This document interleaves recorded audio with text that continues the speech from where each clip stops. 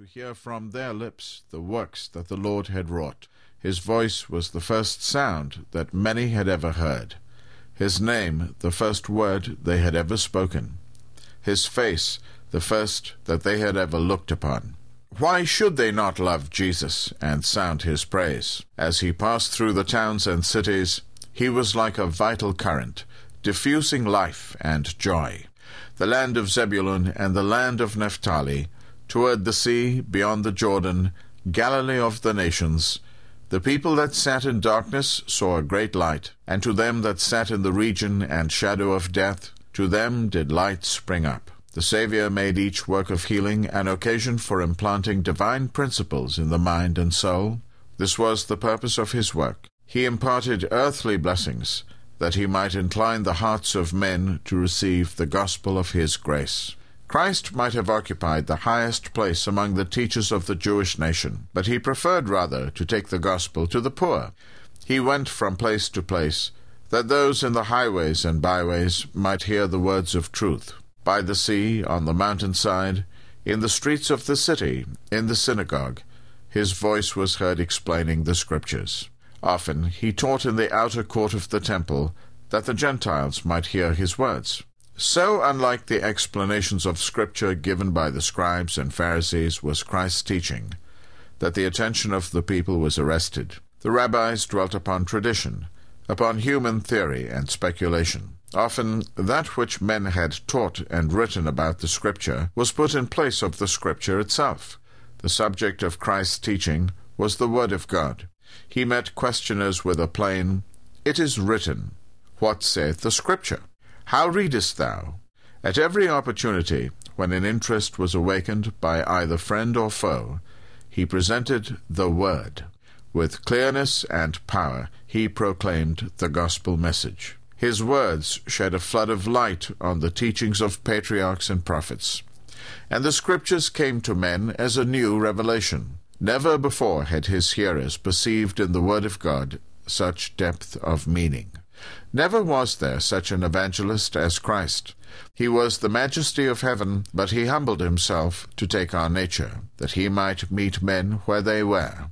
To all people, rich and poor, free and bond, Christ, the messenger of the covenant, brought the tidings of salvation. His fame as the great healer spread throughout Palestine. The sick came to the places through which he would pass, that they might call on him for help. Hither, too, came many anxious to hear his words and to receive a touch of his hand.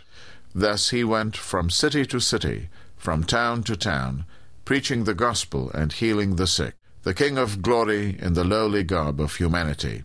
He attended the great yearly festivals of the nation, and to the multitude absorbed in outward ceremony, he spoke of heavenly things, bringing eternity within their view.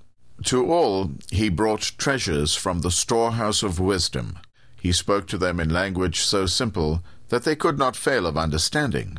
By methods peculiarly his own, he helped all who were in sorrow and affliction. With tender, courteous grace, he ministered to the sin-sick soul, bringing healing and strength. The Prince of Teachers, he sought access to the people by the pathway of their most familiar associations. He presented the truth in such a way that ever after it was to his hearers intertwined with their most hallowed recollections and sympathies.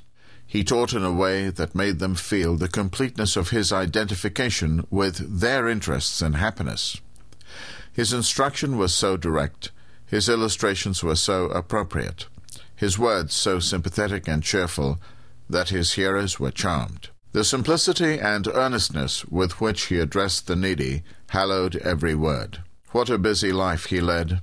Day by day he might have been seen entering the humble abodes of want and sorrow, speaking hope to the downcast and peace to the distressed. Gracious, tender-hearted, pitiful, he went about lifting up the bowed down and comforting the sorrowful. Wherever he went, he carried blessing. While he ministered to the poor, Jesus studied also to find ways of reaching the rich.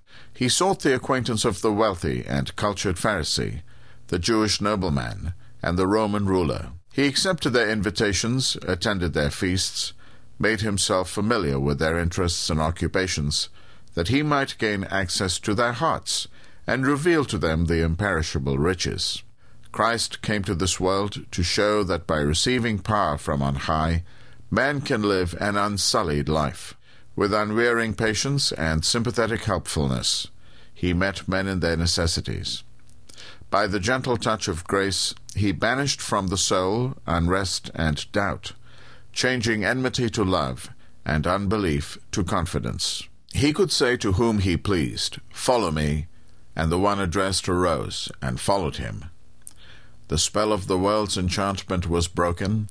At the sound of his voice, the spirit of greed and ambition fled from the heart, and men arose, emancipated, to follow the Savior. Brotherly love. Christ recognized no distinction of nationality or rank or creed.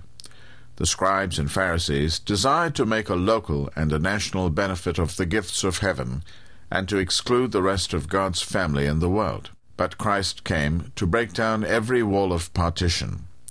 He came to show that his gift of mercy and love is as unconfined as the air, the light, or the showers of rain that refresh the earth. The life of Christ established a religion in which there is no caste, a religion by which Jew and Gentile, free and bond, are linked in a common brotherhood, equal before God. No question of policy influenced his movements. He made no difference between neighbors and strangers, friends and enemies. That which appealed to his heart was a soul thirsting for the waters of life. He passed by no human being as worthless, but sought to apply the healing remedy to every soul. In whatever company he found himself, he presented a lesson appropriate to the time and the circumstances. Every neglect or insult shown by men to their fellow men only made him more conscious of their need of his divine human sympathy. He sought to inspire with hope the roughest and the most unpromising, setting before them the assurance that they might become blameless and harmless, attaining such a character as would make them manifest as the children of God. Often he met those who had drifted under Satan's control and who had no power to break from his snare. To such a one, discouraged, sick, tempted, fallen, Jesus would speak words of tenderest pity, words that were needed and could be understood. Others he met who were fighting a hand-to-hand battle with the adversary of souls. These he encouraged to persevere, assuring them that they would win, for angels of God were on their side and would give them the victory. At the table of the publicans he sat as an honored guest, by his sympathy and social kindliness showing that he recognized the dignity of humanity, and men longed to become worthy of his confidence. Upon their thirsty hearts his words fell with blessed, life-giving power.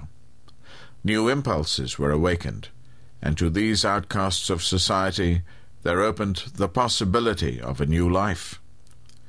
Though he was a Jew, Jesus mingled freely with the Samaritans, setting at naught the Pharisaic customs of his nation. In face of their prejudices, he accepted the hospitality of this despised people.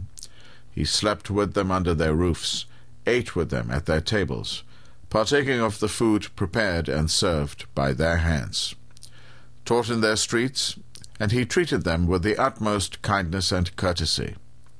And while he drew their hearts to him by the tie of human sympathy, his divine grace brought to them the salvation which the Jews rejected. Personal ministry. Christ neglected no opportunity of proclaiming the gospel of salvation. Listen to his wonderful words to that one woman of Samaria. He was sitting by Jacob's well as the woman came to draw water.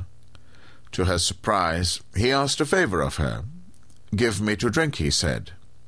He wanted a cool draught, and he wished also to open a way whereby he might give to her the water of life.